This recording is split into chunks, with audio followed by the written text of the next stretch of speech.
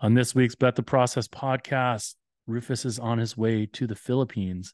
We have ESPN college football guru Bill Connelly on, and we talk a lot about this week's games where you can maybe find some value. And Rufus and I actually have a fascinating conversation about why some analytic systems might be undervaluing the Philadelphia Eagles. So with that, let's start the process.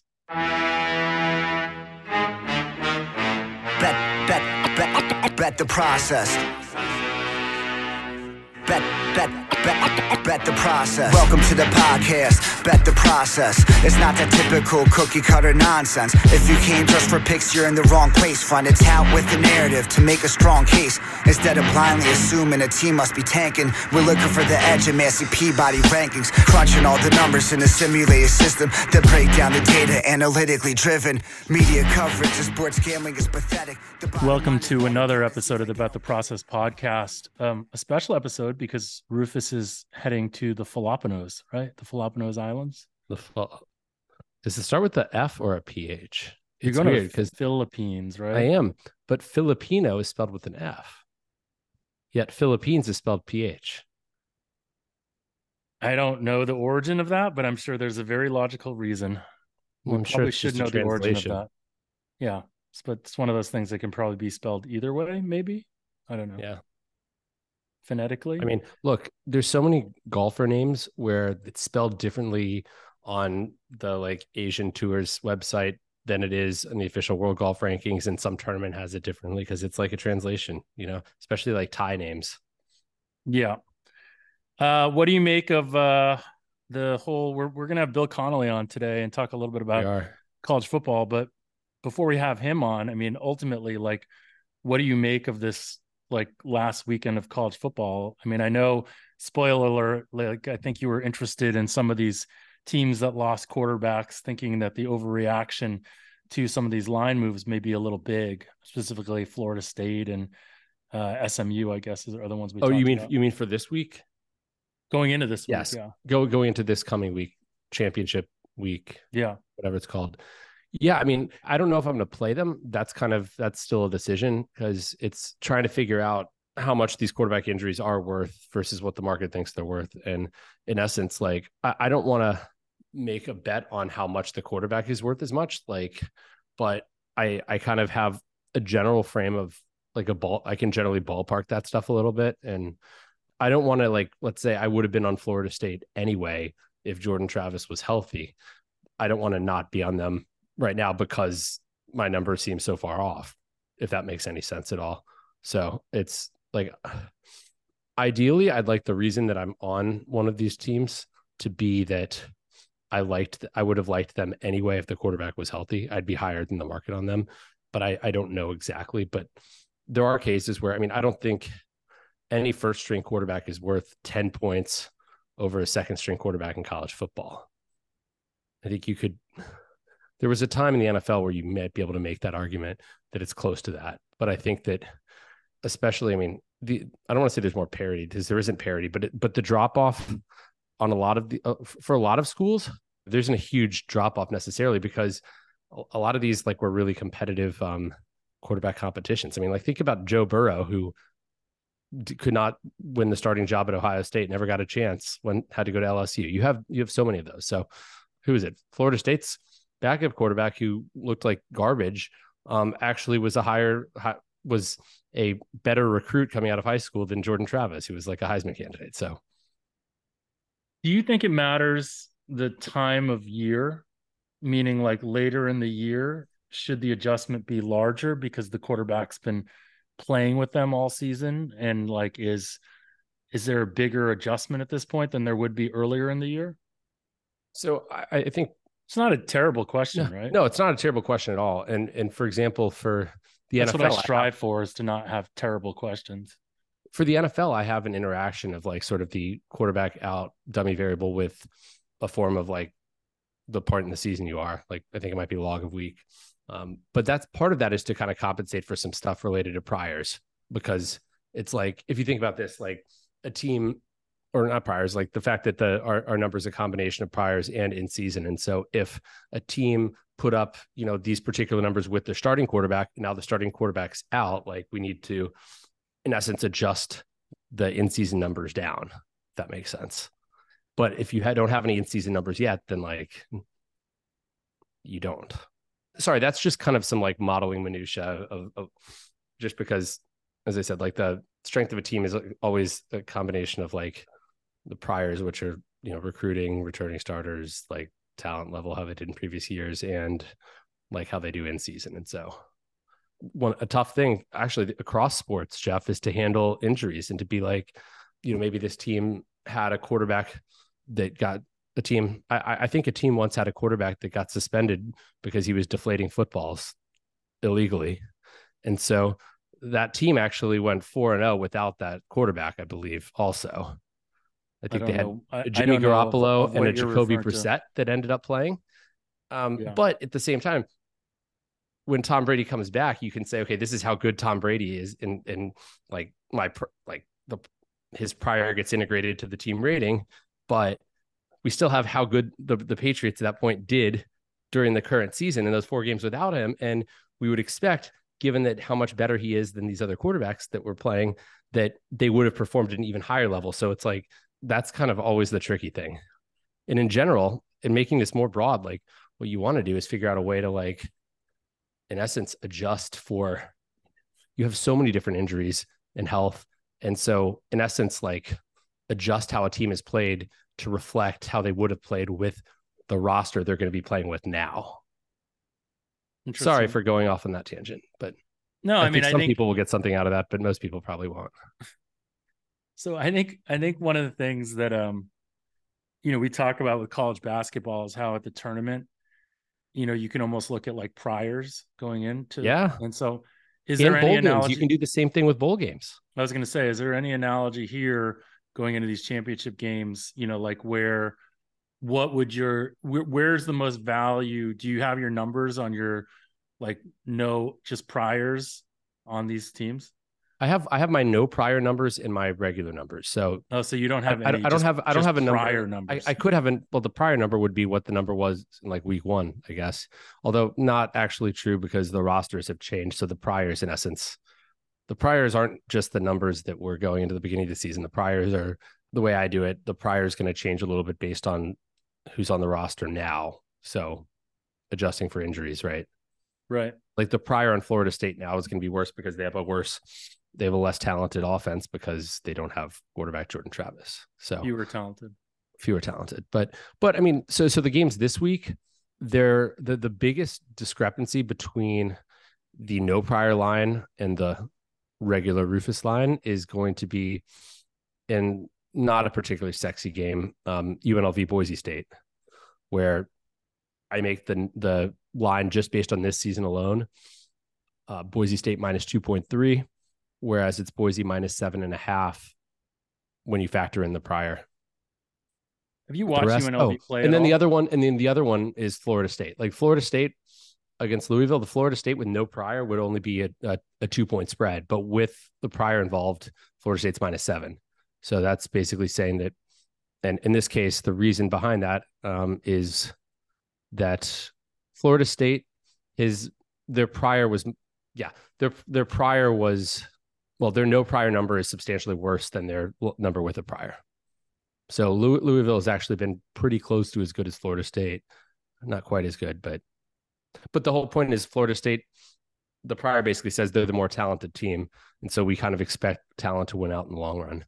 And but that's like mucked up by the quarterback situation though, right? It is. But your whole point of like, if you have 2 identical teams that have performed the same exact way in the same metrics, they look exactly the same, but I will always take the team that has the more talented players because it means to me that they have, one team has overachieved and the other team or the other team has underachieved.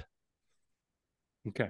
So let's bring in Bill Connelly and then we'll talk to you guys all again on the other side. We now welcome in Bill Connelly to the Bet the Process podcast. Rufus and I were thinking about having someone on that knew something about college football because neither of us really do. And so ultimately we wanted to bring one of our most knowledgeable friends in, Bill Connelly. So, Bill, what is the most surprising thing that you've seen this season? And I know that's like a hard thing to say, but like given analytics, whatever, like what has defied analytics for you? Well, it's been funny. This year we've had two major storylines, I guess. Until recently, at least. One of them was, nobody looks as dominant. The top teams aren't as quite as as good or as dominant as they've been in the past. Is this a parity thing? Blah blah blah. The other main storyline is that all the favorites keep winning. Which is completely, the opposite of the first theme. But we saw all these near misses early in the year, and I think overall my SP Plus ratings in the end probably had about a normal kind of bell curve hierarchy with the top teams, but it felt like this was kind of a rickety, almost chaotic year that wasn't quite coming to fruition. And now for the first time, we have 4 12-0 teams at the end of the regular season. So it's been hard to figure out. It's been kind of just a weird situation all around, really. What do you, do you think that now it's just pretty standard? We have like a top 4 teams and then, like the rest, or? Well, I think, this was a good year for us to not have the top 4. Like, it did lots of new quarterbacks near the top. Georgia really was just kind of, they were banged up early on and sleepwalking. It felt like this was a type of season where you could have kind of some upstarts, some usurpers, so to speak, to upset that. And Washington looked like the best team in the country for the first, 4 to 6 weeks of the season, at least.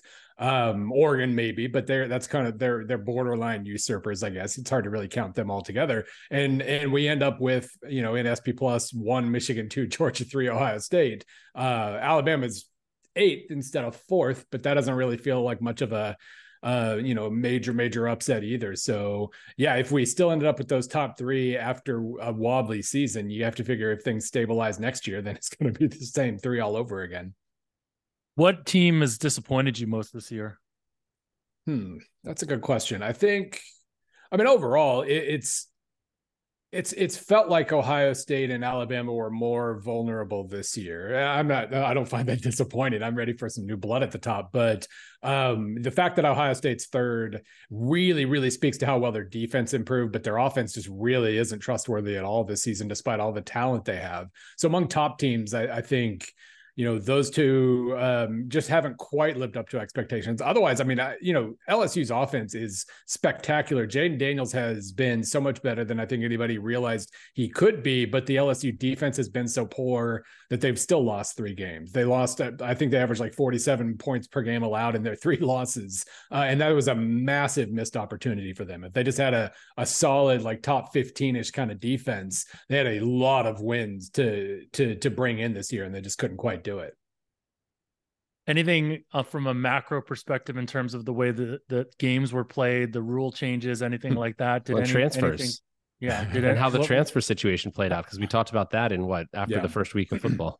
Yeah, I think as far as the rule changes first, I think right now the average point totals are like 26.1, which is pretty much exactly, I think, how when we were estimating in the offseason, like how much of a drop do we expect? I'm pretty sure I projected, let's see, what did I project?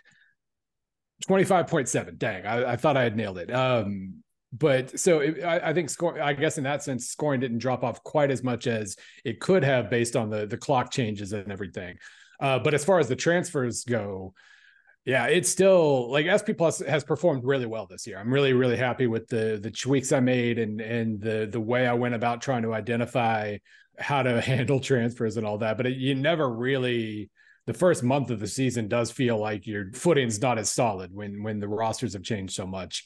I do thank Colorado, though, for completely falling apart and therefore kind of proving the projections right for the most part. That was a nice touch because, first 2-3 weeks of the season, it looked like they were about to cause another massive reassessment of how to project teams in the offseason. That didn't really work out that way. Was Colorado simply a case of the teams that they played early on just not being quite as good as people thought, so it made them look a lot better than they really were? Yeah, I think they caught TCU flat-footed, first of all. TCU's defense was bad, first of all. And then second of all, they couldn't scout. They had no idea what Colorado was about to throw at them. And a whole bunch of guys made a whole bunch of amazing plays. And TCU caught up and looked like they had control, and then it fell apart late. You want to think about how the narrative of the first month of the season changes if TCU just kind of handles its business in that first game. That would have been pretty big. But in the end, TCU was iffy and disappointed in that game. And then the rest of it, I mean, Nebraska just didn't have the offense. Their defense was kind of disappointed in that game, but then, Colorado State was bad. So I do think it was just this thing we all talked about the entire offseason. And then the first game was a surprise. The second game was less of a surprise. Third game was less. And then after that is just, Oregon absolutely walloped them, and our suspicions were proven true. But no, that was heading into the season. That was the biggest question I had, is how accurate can you be trying to project Colorado with 50 whatever new players and so on. And in the end, didn't do all that bad at it. Yeah, it's fascinating. It's fascinating to think about now Colorado in retrospect, like 4 weeks in, 3 weeks in, these teams kind of are what they are at some level. And you tend to overreact to, again, the TCU one. I do think we all, and it goes back to the priors on TCU, right? TCU was national champion runner up.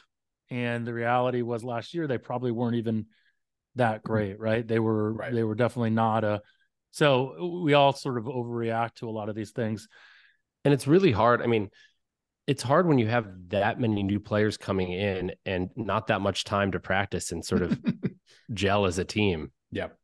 Yeah. It was actually reassuring to me that you can't add 40 guys or whatever after spring practice and have a really good team like that. That would have really, I think that was reassuring to a lot of coaches too, who talk about culture and, cohesiveness and all these things.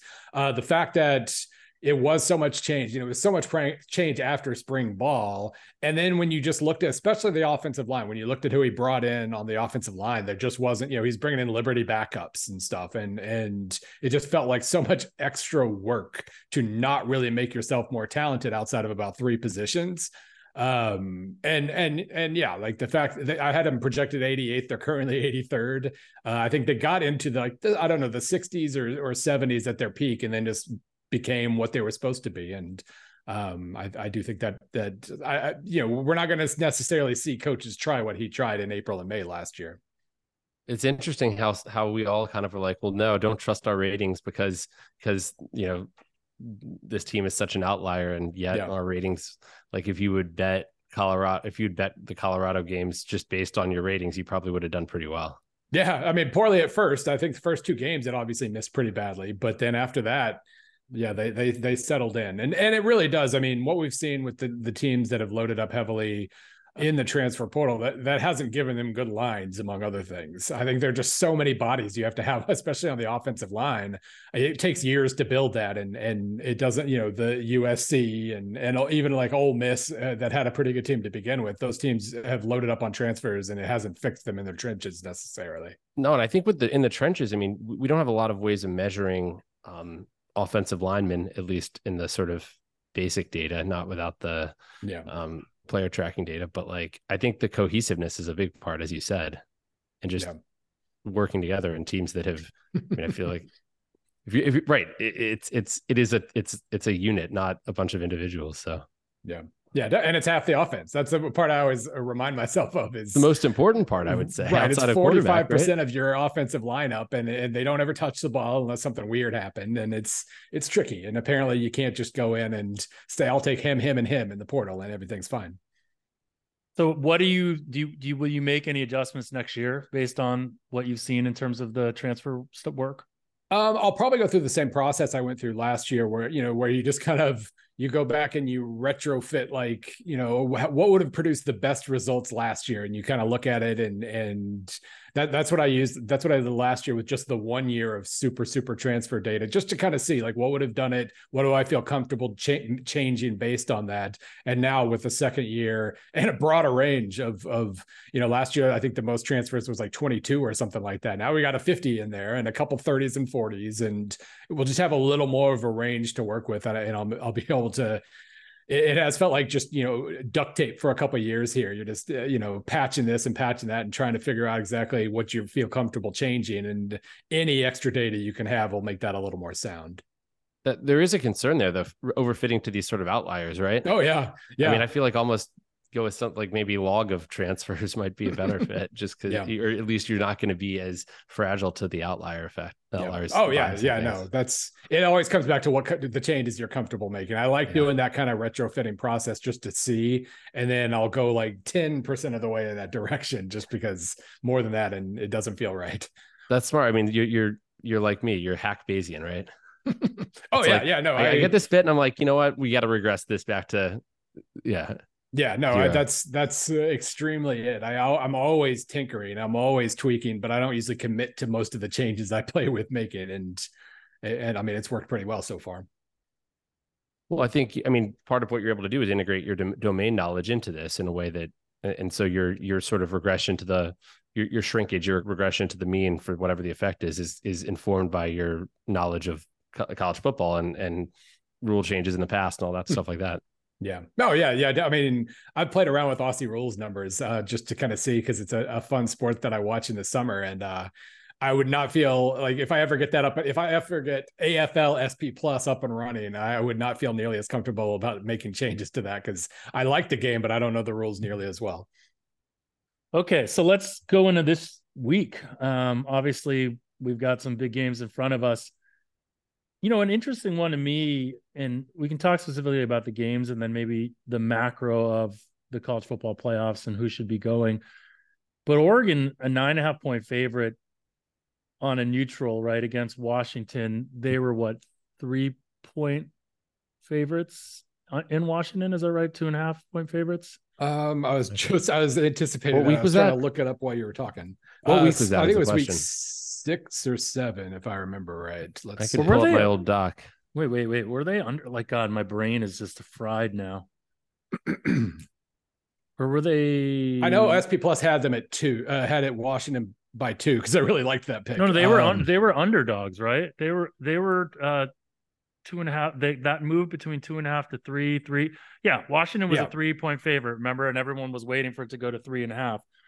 So how do we get such a big line move to an undefeated team? Yeah, it is. I mean, basically, it's just been definitive that since then, Oregon has, since the moment that game ended, Oregon has been a much, much, much, much better football team. So the last 6 games, I've had Washington underachieving against my projections by 8 points per game. The offense underachieved pretty significantly 3 times. The defense underachieved 3 times.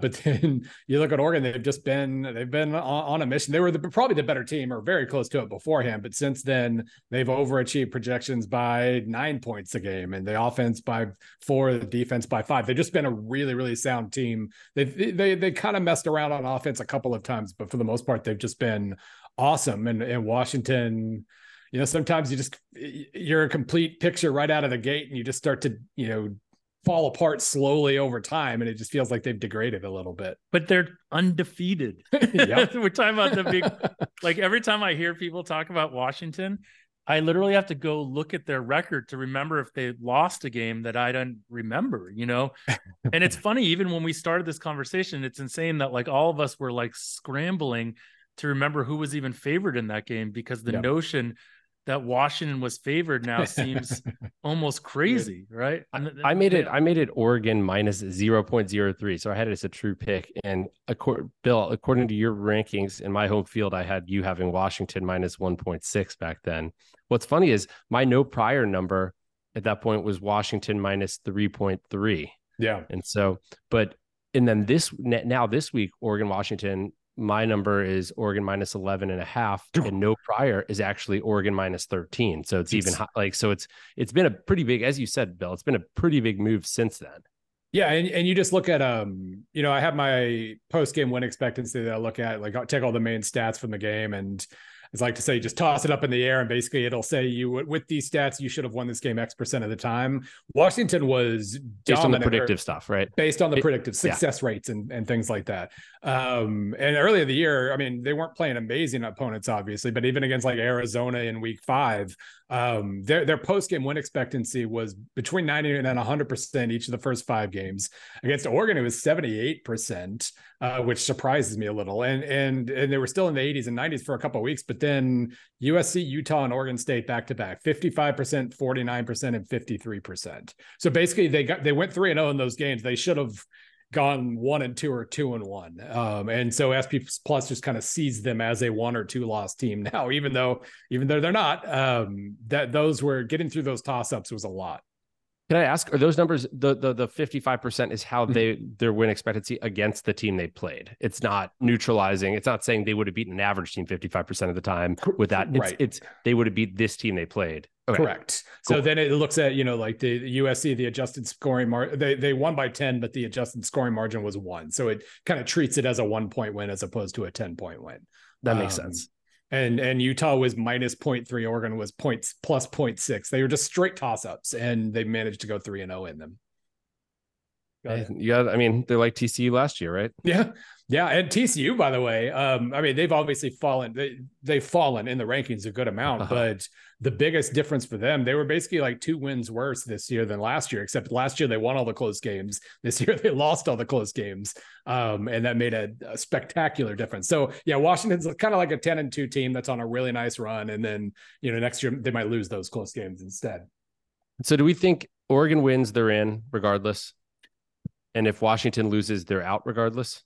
I think so. Yeah, I'm pretty sure. I'm obviously kind of the suspense, the one unknown heading into the college football playoff rankings tomorrow is just that, or tomorrow, today, whenever this runs, Tuesday night. The biggest suspense is we don't quite know what they're going to do with Ohio State. They could, I mean, they had Ohio State number 1 until just a couple of weeks ago. And so they like Ohio State's resume a decent amount. I think they had Ohio State number 1. I think they were punishing Georgia and Michigan for having weak schedules, because as soon as Georgia started playing better teams, they went to number 1. But does that mean they fall to right ahead of, like, to the top of the 1-loss pile, or do they fall below Oregon? Shouldn't matter, because if Oregon beats Washington, they'll have that huge win that gets them in regardless. But that would be the one thing. If they're 5th after this week, if Ohio State's still 5th, then they'll at least have a chance. If Oregon looks really super rickety and wins by 1 or something, maybe I don't know. I would assume Oregon still gets in if they win, but that's the one thing that could make me question that. And we think there's no way Washington doesn't get in if they win, just because they're undefeated. Right. And especially with everybody paying attention to Florida State with the injuries, that Florida State's the team that people are going to reevaluate. If Washington wins, they're definitely in. But if Florida State wins, how do you not let them in? I mean, you do. In any other sport, like where, a team, think about the 49ers last year. They lose like all their quarterbacks. Right. They didn't get booted out of the playoffs, and another team was allowed to substitute. You realize there's a difference. I know that's my point, though. The beauty contest nature of college football is the thing people and college basketball is the thing that people take issue with. So can we just quickly? I don't think you can't let an undefeated Power 5 team. Yeah, they're in. I feel like they have, otherwise I think you just open up such a can of worms. Okay, well, so let's just do this out. All right, so. Yeah. Are we going to go game by game? Let's assume that chalk holds, right? Mm-hmm. So Texas wins. Are we going to say Georgia wins? Michigan wins. Georgia wins. The Georgia one is obviously the one that we can play around with after the fact. But let's just take chalk Florida holds State right now. So Florida State, yeah. Okay. So assuming chalk holds, who goes? Obviously Michigan. Yeah. Obviously Georgia. Yep. And then you're saying Florida State for sure. Mm-hmm. And then who gets that 4th spot? Michigan, I would assume Oregon. I would assume Oregon gets. So when we say chalk, are we saying the unbeaten Washington wins or the favorite Oregon wins? The favorite. I'm saying the favorite. Yeah. All right. Because so then in that case, I would assume, again, unless the committee still loves Ohio State, then I'm assuming Oregon gets in that scenario. They have because if we're really treating that as a they're basically unbeaten against everybody else, and whoever wins this game between Oregon and Washington is I think that's easily the top four. If chalk holds as it has for a good, healthy percentage of this year, then this is the easiest playoff pairing we've seen. But then Texas gets excluded. Yes, one loss Texas. You have three unbeaten beat Alabama and one. Sorry. No, yeah. I mean, if chalk holds, you have three unbeaten teams and an Oregon team that just beat the team that beat them, and handed Washington. And Oregon's a better team, and Oregon's a better team. So yeah, if that all plays out, then that's easy. What's funny is though, Texas, I think, in a strange way, kind of. So I went on Fine Bum last week, and of course we got to talking about the scenario where Alabama beats Georgia. Alabama can't be left out, that kind of stuff. If Alabama beats Georgia, has this humongous win and potentially jumps up the board, I think Texas protects Florida State, because Texas, the way the committee treats these head-to-head games in these circumstances, Texas will have to be above Alabama, and so Florida State, even if they look like garbage and they beat Louisville by 1 and the committee's tempted to drop them, they couldn't drop them below Alabama because Texas is in the way. So I think it's kind of a funny barrier. But overall, I do think like it's going to take a lot for super, super chaos to break out in terms of wild movement at the last second. So it feels like chaos to me regardless here. Just, I mean, given the fact that when you look at how good, like my numbers on Florida State, my power rating for them, I have them as like, this is not factoring in the Jordan Travis injury too. Yeah. I have them still 3.5 points worse than Texas on a neutral. Oh, really? And a full 10.1 points worse than Georgia. So, I mean, they're 1, 2, 3, 4.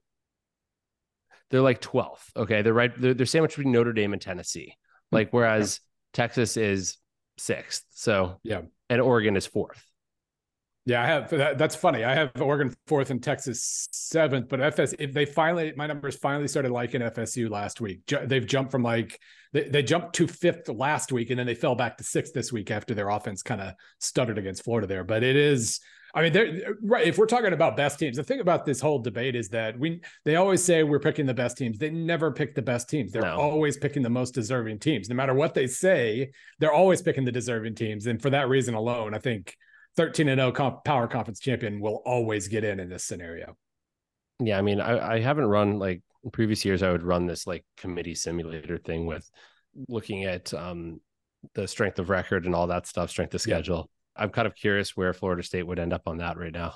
Well, it's because you have to manually punish Florida State because of the quarterback situation. They look fine. I basically, one of the things I do each Sunday is just out of pure curiosity. I came up with a BCS-ish kind of formula last year where you combine poll averages with what I just, for company synchronicity, I use SP plus and resume SP plus, then FPI and strength of record, just two bests and two most deservings, mash them together computer wise, mash that together with polls, and you basically have Florida State 4th right now. So question, is your best, is that no prior or with the prior included? It's I almost feel like you should included. go no prior on that, right? Yeah, I do use prior for that. I was tempted. I couldn't decide the philosophy, which way was the best way to go, but I use the prior as the pure predictive number, since I assume FPI has that too.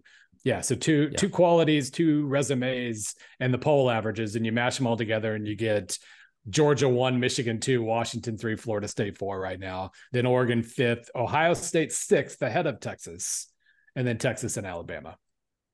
Okay, so this Florida State game right now, I'm showing a line of Florida State -2.5, total of 49.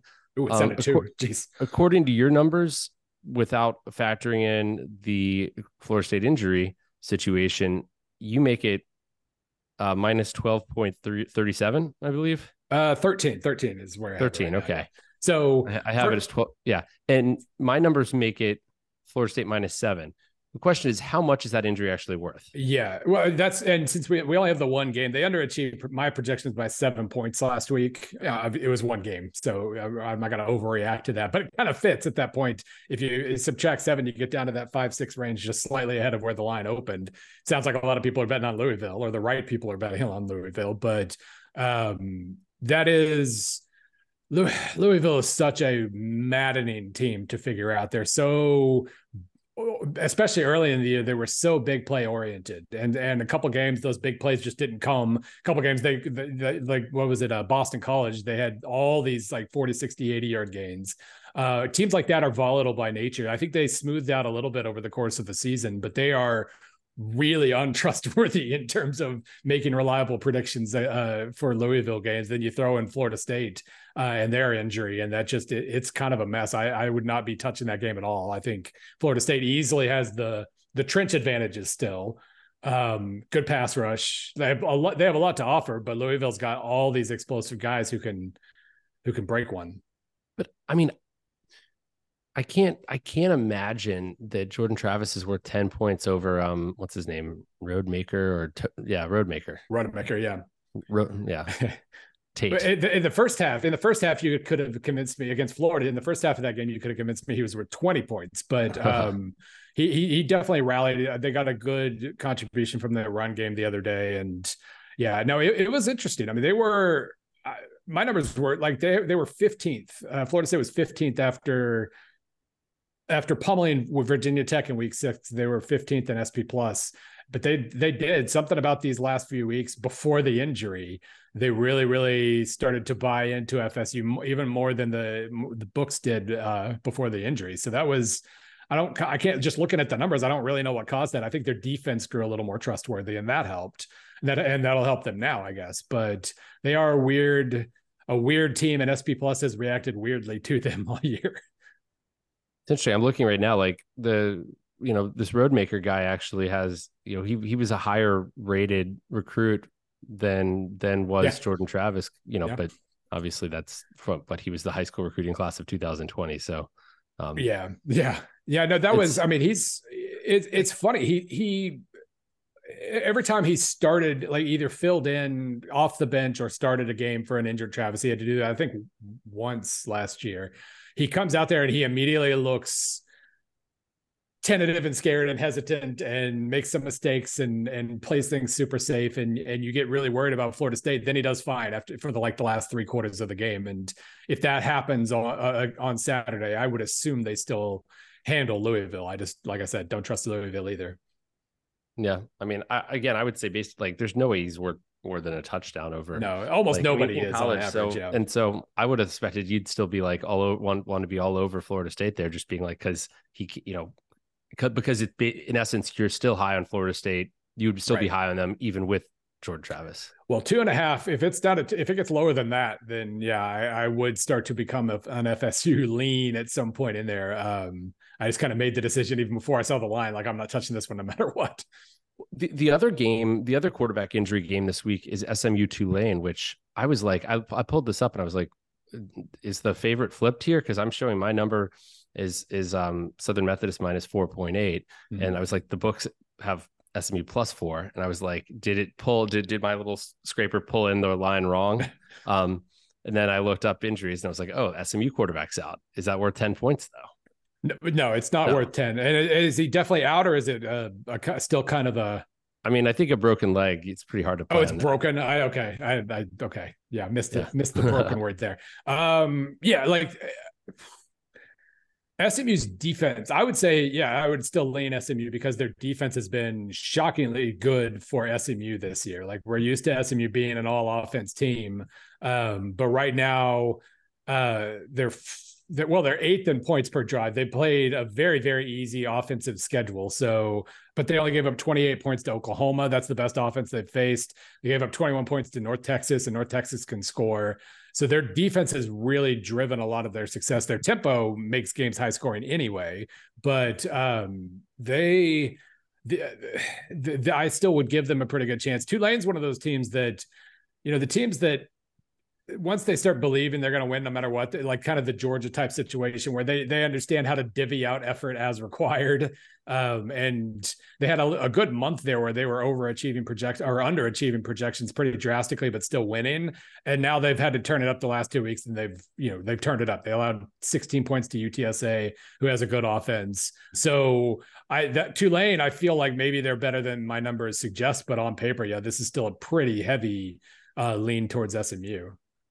Well, Tulane's been a little bit interesting, right? Because ultimately they had that like high-powered offense last year with Pratt. Pratt was out at the beginning of the year, and their offense just really hasn't gotten to where it was last year. Right. And where we all remember seeing what they did against USC in that bowl game. So yeah, I mean, it's pretty fascinating. So, okay. So if we go back to the national championship picture and we have Georgia losing to Alabama, that's the first mayhem that we'll throw out.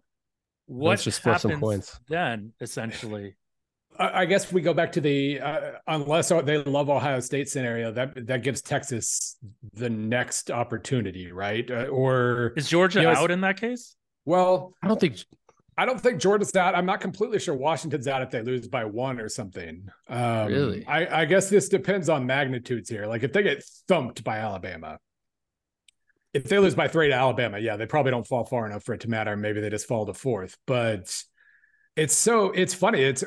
We don't know how the committee will react to losses for the top teams this year, at least, because we haven't seen it. And let's see, so Michigan wins, Oregon wins. I mean, I think we feel very confident that Michigan's going to win, right? That's what we know. So Michigan is in. And I think, personally, I think Texas is, I think you can kind of say the same thing about Texas. Not to the same extent, but they're two touchdown favorite. Yeah. Well, Oklahoma State sucks. Oklahoma State loves the taste of blood in its mouth. They like, even when they win games, they go down by double digits first. So my joke in the column Sunday night was just like, they're either going to win outright or lose by 50. Kind of feel more comfortable about the 50 thing right now. But yeah, no, Texas, by all means, if both teams bring, their B games, Texas wins pretty comfortably. Yeah. So in this scenario, we've got Michigan and Oregon in, we've got Florida State in, and it's basically Georgia versus Ohio State versus Texas versus Alabama for that other spot. And Washington. That is messy. So, but it's quite possible that Georgia still ends up atop that pack. So you think Alabama could win and not get in over Georgia, huh? Alabama, does their win against Auburn count as a full win to the committee? I mean, in essence, they were so lucky there. Yeah. So the main gist I got from that game was that New Mexico State should be in the top 10, but it's a very good question. And I think what we've seen is they do seem to value good wins more than bad performances. They reward you for the wins more than they punish you for poor performances. And I don't expect them to drop or anything. They were already the lowest ranked of those 1-loss teams.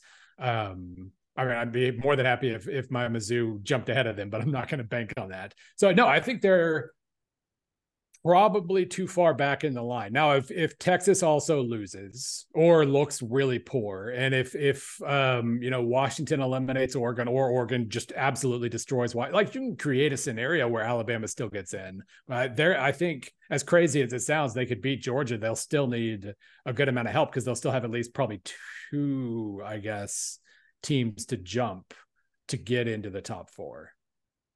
That's so crazy to think that Alabama could. So do you think that, I think everyone believes the SEC was down a bit this year, right? Mm-hmm. Do people fundamentally, do you think the committee believes that? That's a good question.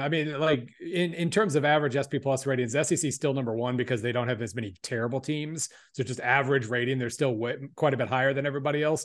But everybody their average rating is plus 9.9. That doesn't always rank first by any means. The problem is that Big Ten second at 5.4. They have one division. They have 4 teams out of 14, and they're still second because the Pac-12, a lot of those teams faded late. So I don't know where the committee stands just in terms of perceptions right now. The Pac-12 won so many plaudits early in the year, and deservedly so, but so many of those teams faded down the stretch that I don't know how the committee views any of these conferences, much less the SEC right now. Having Missouri as the top ranked 2-loss team probably helps. Ole Miss is up there with 2 losses, and Alabama beat them. So the resume is not terrible by any means. They're top 10 in strength of schedule, in my strength of schedule ratings. But yeah, I think enough has happened this year in terms of Pac-12 producing 2 potentially playoff worthy teams, Big Ten still having Michigan and Ohio State. Texas being rock solid playoff level or very close to it. I think it's just a more crowded field at the top this year, and Alabama doesn't necessarily get the benefit that they would in previous years if they pull the upset, which I don't think they'll do, but if they do. This is crazy. It's crazy to think about that, this idea that like Alabama could win that game and not go. And it's definitely hard for me to believe still. So I mean, hopefully we won't find out because go Dogs, but crazy. Well, and like I said, I do think Texas, like the committee, the thing that has driven me crazy about the committee, even though I don't really mind Texas being ahead of them, their insistence on head to head mattering if two teams are anywhere close. People value head to head so much more than I do, I think, on average. But what we saw that a couple of years ago where Oregon beat Ohio State and then basically looked like garbage from that point forward, but the committee insisted on putting Oregon ahead of Ohio State no matter what. Even though Oregon Ohio State was like at the beginning of the season too. Right. It's like this was 2 or whatever. Yeah. Like, and if they had played on a neutral field later in the year, Ohio State would have been favored by like 17 or something, but they insisted on putting Oregon ahead of them until they lost again. And Oregon was Oregon at home in that when they beat them too? No, it wasn't Columbus. It was a good win. It was just they never looked like that team again the rest of the year. They lost to Stanford a few weeks later and flirted with a lot of other losses. And eventually it took care of itself because they lost. But in this case, I do think Texas having one loss as well really screws Alabama because however they lay this out, they'll insist on putting Texas ahead of Alabama. And that'll even in a weird scenario that might keep them out of the top 4. All right. Rufus has got to go. I got one last question, and we should all do this. On Saturday night at midnight. Okay, actually, when did they do this show? They do it on Sunday? Sunday at noonish. Sunday at noonish. Who are the 4 teams playing in the playoffs? There's been so much chalk this year. Even if it's been wobbly chalk, it's been chalk. And so I'm just gonna assume that. So I'm gonna say Georgia 1, Michigan 2. What would that be? I don't know if Florida State would still be 3, but we'll say Florida State 3, Oregon 4. Rufus? Jeff? I will say the same thing. Yeah, I think I'm going to say the same thing. I'm going to say the same thing. I guess I think that's the most likely. That's what I would say is the most likely as well. Yeah, it's kind of boring to think about. It is boring, but given that you two said that, then I feel like I would say something different. Okay, so who crashes? Then let's just say who crashes. Who's most likely to crash that party? I mean, I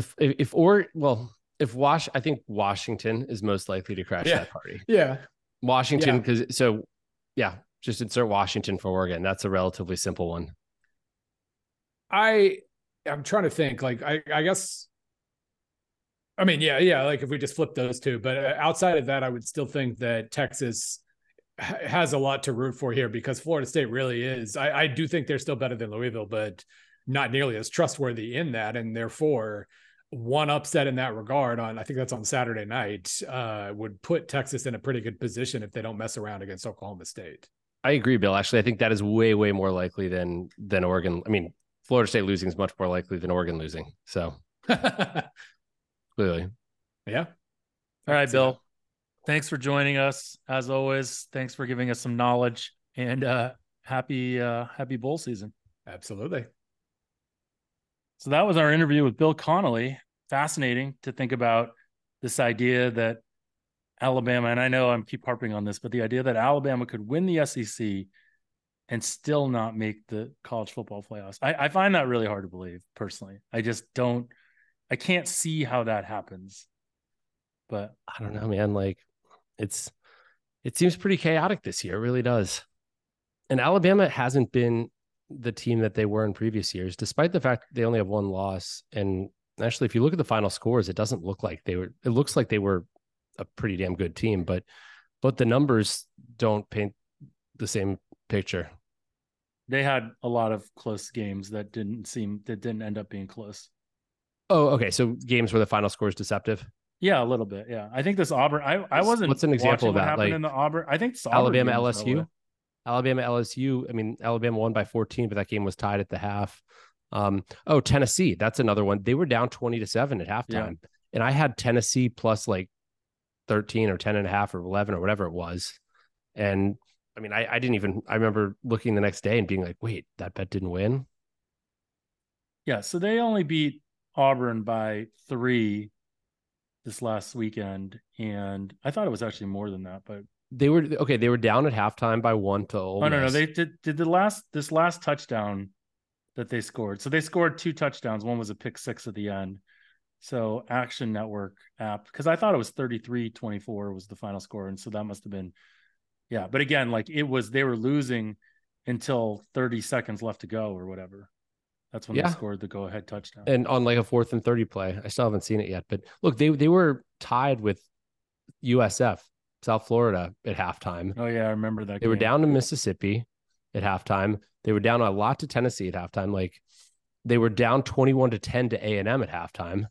I guess you put a different name on the front of their jerseys and it feels different. Yeah. I mean, and then obviously against Auburn, well, they were up at halftime, but like they were down in the 4th quarter. So it's not your father's Alabama. You can't say grandfather's but let's, we're used to Alabama not being really tested much during the regular season. Let's switch gears to, the professionals, or I guess everyone's a professional, but can we get an NIL deal, Jeff? Kind of fascinating that we have the Niners versus the Eagles in Philadelphia. Eagles are 10-1, San Francisco's 8-3, and the Niners are favored by 2.5. What do you make of that, Rufus? San Francisco's the better team. You think so? You think that line's right? I don't know. I haven't run numbers after week 12 yet because we're recording this on Monday night. So I'm waiting for the Monday night games before I run that, or the Monday night game, I should say. But I would have made the line San Francisco minus 0.8, before this weekend. And I'm not sure how much things changed based on this weekend. Well, I can't imagine the Eagles looked great this week coming out of that Buffalo game. And the Niners looked pretty good against the Seahawks, I would assume. Yeah. From an analytics standpoint. But also the Niners have a little bit extra rest too. Do you have that in your line? Because they played Thursday. Oh no, I didn't. So that'll bump it up. So it seems pretty close. But one thing that's interesting is I think I'm undervaluing Philadelphia. Why is that? And I think it's because of the tush push, the brotherly shove. How do you? It's a cheat code for them. They're what? They've converted like 40 of 41 4th and 3rd and 1s when they've done that. Is that right? Something like that. And if I knew a team would convert every single 3rd or 4th and 1, my typical method of analysis is not accounting for that. Right. And so I'm looking at play success and stuff and looking at how predictive that is. But if you have this sort of cheat code here where you can convert that, like what I would think to look at would be what the average expected points added from those plays is relative to what we'd expect from a team like the Eagles, just based on their play success overall. So let's say they're gaining maybe 1.5 a game or something based on this. If that's the case, then I'm probably going to be undervaluing them by that much because I have play success in my model. And it's not looking that specifically at like, how are they at 3rd and 4th and 1? Because that generally doesn't tend to be as predictive. But again, we have a sort of a unique situation, I would say, where they are doing a play that it seems like they can execute and nobody can stop. And so as long as that continues, I feel like I would assume that I'm probably 1.5 too low in Philadelphia, if based on just the ballpark of how much EPA they're gaining based on those plays. So I think there's exceptions to models. And if you realize that, you can kind of like, that's kind of the art part and being like, okay, I'm going to be a little bit low because I'm not accounting for this in a direct way. Yeah, it's fascinating, right? Because it is a highly leveraged play that you would say, people would tend to revert to league average, but this is a case where we've seen quite a bit of evidence that they are not league average at this. They are well above league average, and the impact that it has on their performance, on their results, is very large. Yeah, and even if you assume they're not going to continue at maybe at the rate that they are, but but why would you assume that? Like this isn't like a fluke. No, I realize it's not a fluke, but no one's been able to stop. It's not a fluke, Jeff. I mean, what I don't understand is why they don't run that like anytime they're inside the 5-yard line on first down and just get like 2 yards here and 2 yards there. Because most of the time when they run it, they get more than a yard. I do think they are running the risk of Jalen Hurts injury. Yeah. I mean, I think they got to minimize the amount of times they do that, because Hurts is very beat up. And if Hurts is off that team, then all bets are off, or all bets would still be on, unless it's one of those like, FanDuel things where they let you get a rebate when someone gets hurt. But my point is, even if they don't continue hitting at 90% or whatever, or higher on those plays, like I don't know what league average is, but if 80% of the alpha they've created on that, like, is actually going to be predictive going forward, that's still like a lot of value added that my model is not accounting for, like in a direct way. Got it. Okay. Maybe we give a couple picks and then get you out of here. Yeah, let's do that. I got a pack. Sounds like still. You probably like Philly though, right? Because like you think your models, because then you'd have them closer to even or slightly. So I'm not going to give favored. NFL picks just because I haven't run NFL yet, because we're recording this on a Monday, because I'm about to get on an 18-hour flight. Okay. You going to give a college pick? Which, by the way, Jeff, I thought, since I'm going to Manila from New York and my flight leaves at 4:40 a.m. and gets in at like 7:30 a.m. on, 2 days later, I would have thought that it's going to be like dark the whole time, which will be great for sleeping. But it turns out we're not actually starting going west. We're starting going like northeast and just going over the North Pole. So I might actually have to deal with some daylight on the plane, which is not. You can just shut they always just shut the thing. I know. So you won't have any idea it's daylight. I know, but I want 18 hours of black. Okay, so a lot of black anyway. The pick I'm going to give, I'm not going to give any of the quarterback games we talked about with Bill C, Florida State and SMU. I'm going to give the Texas Longhorns, Cade Massey's Texas Longhorns. And by doing that, I'm probably going to ensure they lose, but I make that line minus 18.5. Whoa. And right now, earlier today, it looked like it was 14, and I'm going to pull it up right now. Looks like it's going up to 14.5. Okay. But I still think there's value there. I'm going to go with the Green Bay Packers plus the 6.5 against the Chiefs. I think the Packers they've been a team that's, I think they found something a little bit offensively, and the Chiefs seem to struggle a little bit offensively, but they're good defensively. It's my really, really, really good analysis. So the Packers winning in Detroit was a big win and a very costly one for my teasers. All right. So thanks everyone. We'll talk to you guys all again next week. We're going to actually get into some pretty interesting bowl contest stuff next week. So hopefully you guys can all be a part of it. And we'll talk to you guys all again next week. Crunching all the numbers in a simulated system that break down the data, analytically driven. Media coverage of sports gambling is pathetic. The bottom line is watered down. It seems like they don't get it. Puppet teaser, but the engine's running off unleaded. None of it's organic. It all sounds synthetic. That's why I fucks with Jeff Ma and his dog Rufus. No locks of the year. They just tell you what their truth is. Maybe make your pockets fatter as the bookies get thinner. Give the information, turning losing bettors into winners. Yeah. Sturm, reppin' Rutgers, Jeff Ma, Rufus Peabody, crunching all the numbers, Massey Peabody rankings, we're looking for the edge, analytically driven, crunching all the numbers.